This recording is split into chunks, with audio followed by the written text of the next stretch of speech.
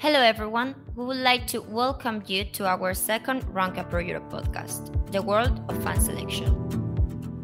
In the long run, do you think that all funds will eventually become sustainable? My name is Carla Solera and I am the Investor Relations Specialist here at RankiaPro Europe. This will be the second podcast of a long series, and we are going to talk about the new trend of ESG in the fund selection industry. I would like to thank Guimeldalet Llano for agreeing to participate in this roundtable discussion.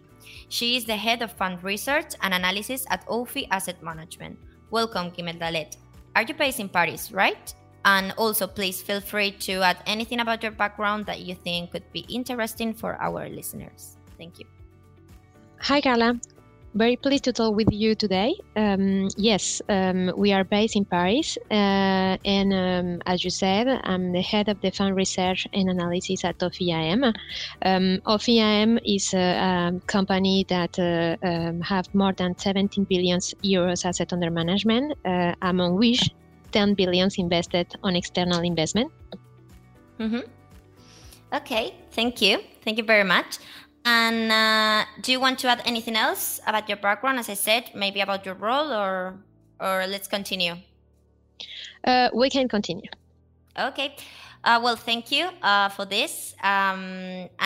Basically, for the listeners, it's important to say that in this podcast number 2, we are going to address an important topic at the present moment, the new and trendy culture of ESG in the fund selection world. First, I would like to say that I am very glad to have you here with me discussing this topic. Nowadays, it's very common to see sustainable funds, ESG investing, etc. And it is obvious that being more sustainable makes us more socially responsible for the future. However, I think that there has been a boom too fast on this issue, and sometimes I am curious whether this is a strategy or just a simple concern of the companies. Do you think there is truth in being more sustainable? Is ESG a trend? I think there is a part of both. When you talk to the different managers, you can see that there are those who believe and those who do it to survive. So both of there is a part of truth and there is a part of trend. Mm-hmm. Okay. And I don't know, like for me, sometimes I just feel that this is a marketing strategy, or as you said, to survive in the industry. And as a result of ESG, do you see a social improvement in the world of fund selection? Do you think that this is making people change and that we are now more sensitive when it comes to taking care of the environment? In general, I think this is the case because the demand is there. And in the last 2 or 3 years, a lot of climate strategies have been launched in Europe, and we are seeing more and more in the social area. Mm-hmm. As fund selectors, we have to deal with a multiplicity of methodologies, and we have to learn a whole new vocabulary. So yes, I think there has been an improvement. That's crazy how everything changes so fast. I just think that we have seen too many crises in a short period of time. So we are more concerned in general. You know, we weren't expecting something like COVID, for example, and look at us now. That is why we have to believe that the environment is changing and that we have to care about our planet. So, yeah. So let's continue because this is getting intense. So maybe this question is a bit tricky, difficult, but who do you think advocates sustainable investment more, fund managers or fund selectors? I think it's fund managers, fund selectors, or partners and clients, of course, and more recently, regulation. We know managers who have been pioneers in this area and who we as fund selectors were highlighting long before the subject became so important. But if asset managers and portfolio managers have had to evolve and offer funds that include ESG criteria, is in part because client demand has become more important. So at the end, I think that the client have a very important role to play here. Mm-hmm. at the end of the day, it's always the client the most important part, obviously. So in ESG, do people make risky investments? It depends, I think, on how you approach this issue.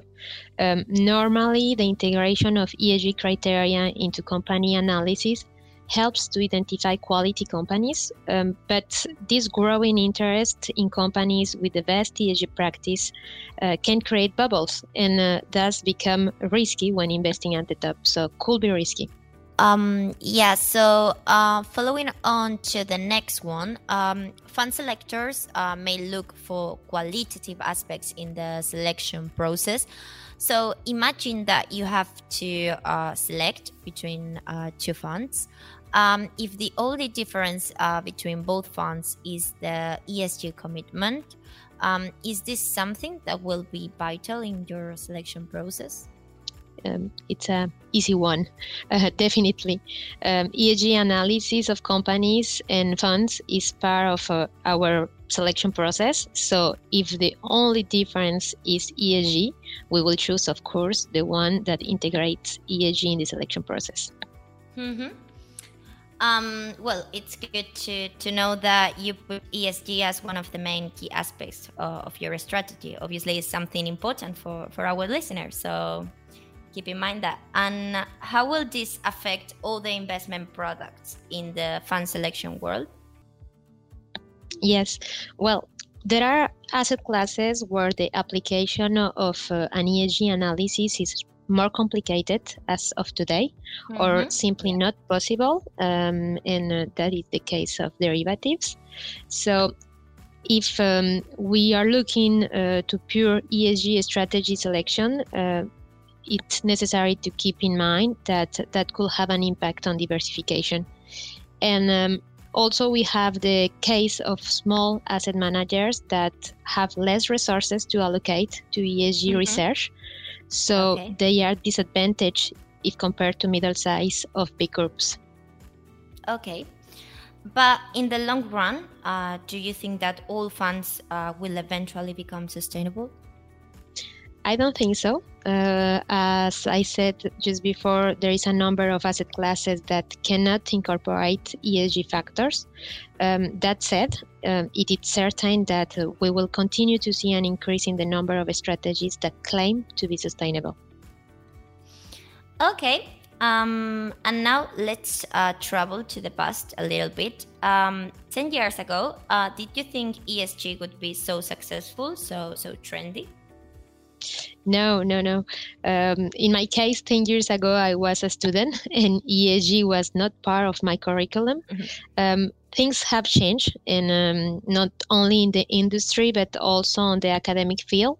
And now most universities include the subject in the curriculum, and that is the case is because the subject became really, really trendy and important. Yeah, well, we are too young to think about ESG. So what are the biggest or the most important cultural changes that have occurred within the industry in the last 10 years, apart from ESG, of course? It may seem contradictory with ESG, but one of the biggest developments in recent years has been passive investment. This is contradictory because on one hand, we have a lot of requirements in terms of responsible investment for active management, and in the other hand, an increase in demand of passive management that does not apply any ESG filter. Yeah, and now the most important question of this podcast. So, do you think ESG is exhausting? It's just because I just feel that everyone is talking about it right now, as we are doing now, for example. So yeah, I think ESG is just all over the world. Well, I understand. It is true that it has become the number one topic, and we spend a lot of time on ESG research. But overall, I think that this is a good thing, in my opinion. The increasing demand for ESG products has encouraged the the adoption of best practice, but we must not forget that our primary business is asset management, and that we must not dissociate fundamental analysis from ESG analysis. So yes, ESG analysis is important, but don't forget that we need to also to take into account fundamental analysis. Yeah, definitely. I totally agree with you because, of course, ESG is a good thing, even though it's so repetitive sometimes. Yeah, and maybe if I can add something, I think that we are talking a lot of ESG now, but it's because we need to make an improvement on ESG criteria on asset management, but because all the people is working on that subject, I think that at one moment it will become normal, and we will pass to another subject after. Yeah, definitely. I totally agree with you because even though everyone is talking about it right now, of course, I think that the ESG is a good thing and also something that is necessary. Yeah, for me, even I have started to think about sustainability as something that is in my daily life. So for me, yeah, it's something that is normal now. Guimeldalet, I think that we are close to the end now. But I would like to squeeze in some questions about your role. Not everything ESG, of course. So I was wondering, what is your biggest challenge as head of fund research and analysis at OFI AM? Mm-hmm. Yes. Well, one of the biggest challenge is to be able to adapt constantly. It's true that since we are talking about ESG, so one of the main challenge today is to be able to identify the managers with best practice. So at OFI AM, when selecting external funds, we decided to do our own analysis and to see how the management process integrates ESG criteria and how these have an impact on the portfolio. So, but despite the democratization of ESG products, methodologies can be very different from one company to another, as can the degree of quality. So it's important, I think, to do our own analysis and to adapt to the environment. Okay. And are you going to change your portfolio permanently due to the possibility of another pandemic, economic crisis, whatever? Well, not really. The way we work here in OFI is so the fund selectors made the selection of funds that will be invested after by the multi-managers. So our role is to integrate a number of strategies in our buy list. So I don't think that we will change these strategies in the near future, because today our mission is to select strategies that can withstand different market scenarios. And our offer includes already a wide variety of strategies, all asset classes and management styles. And as example, last year, our buy list was well positioned to face the COVID crisis, for example. Mm-hmm. Okay, so finally, which key industry trends do you think will perform better in 2022? Okay, this is a difficult one, but I think that no, it's okay. I think that inflation and rate increase will continue to be on the headlines. So to have some exposure to companies that have pricing power seems interesting to me, as well as commodities and financial sector. Okay. Thank you very much, Guimeldalet. So, well, we could be here for much longer, but unfortunately, this podcast is coming to an end. However, I just wanted to say a huge thank you to the listeners and, of course, to you, Guimeldalet, for agreeing to be with us in this podcast. We hope that these really interesting discussions get growing, and we look forward to the upcoming talk with more fund selectors.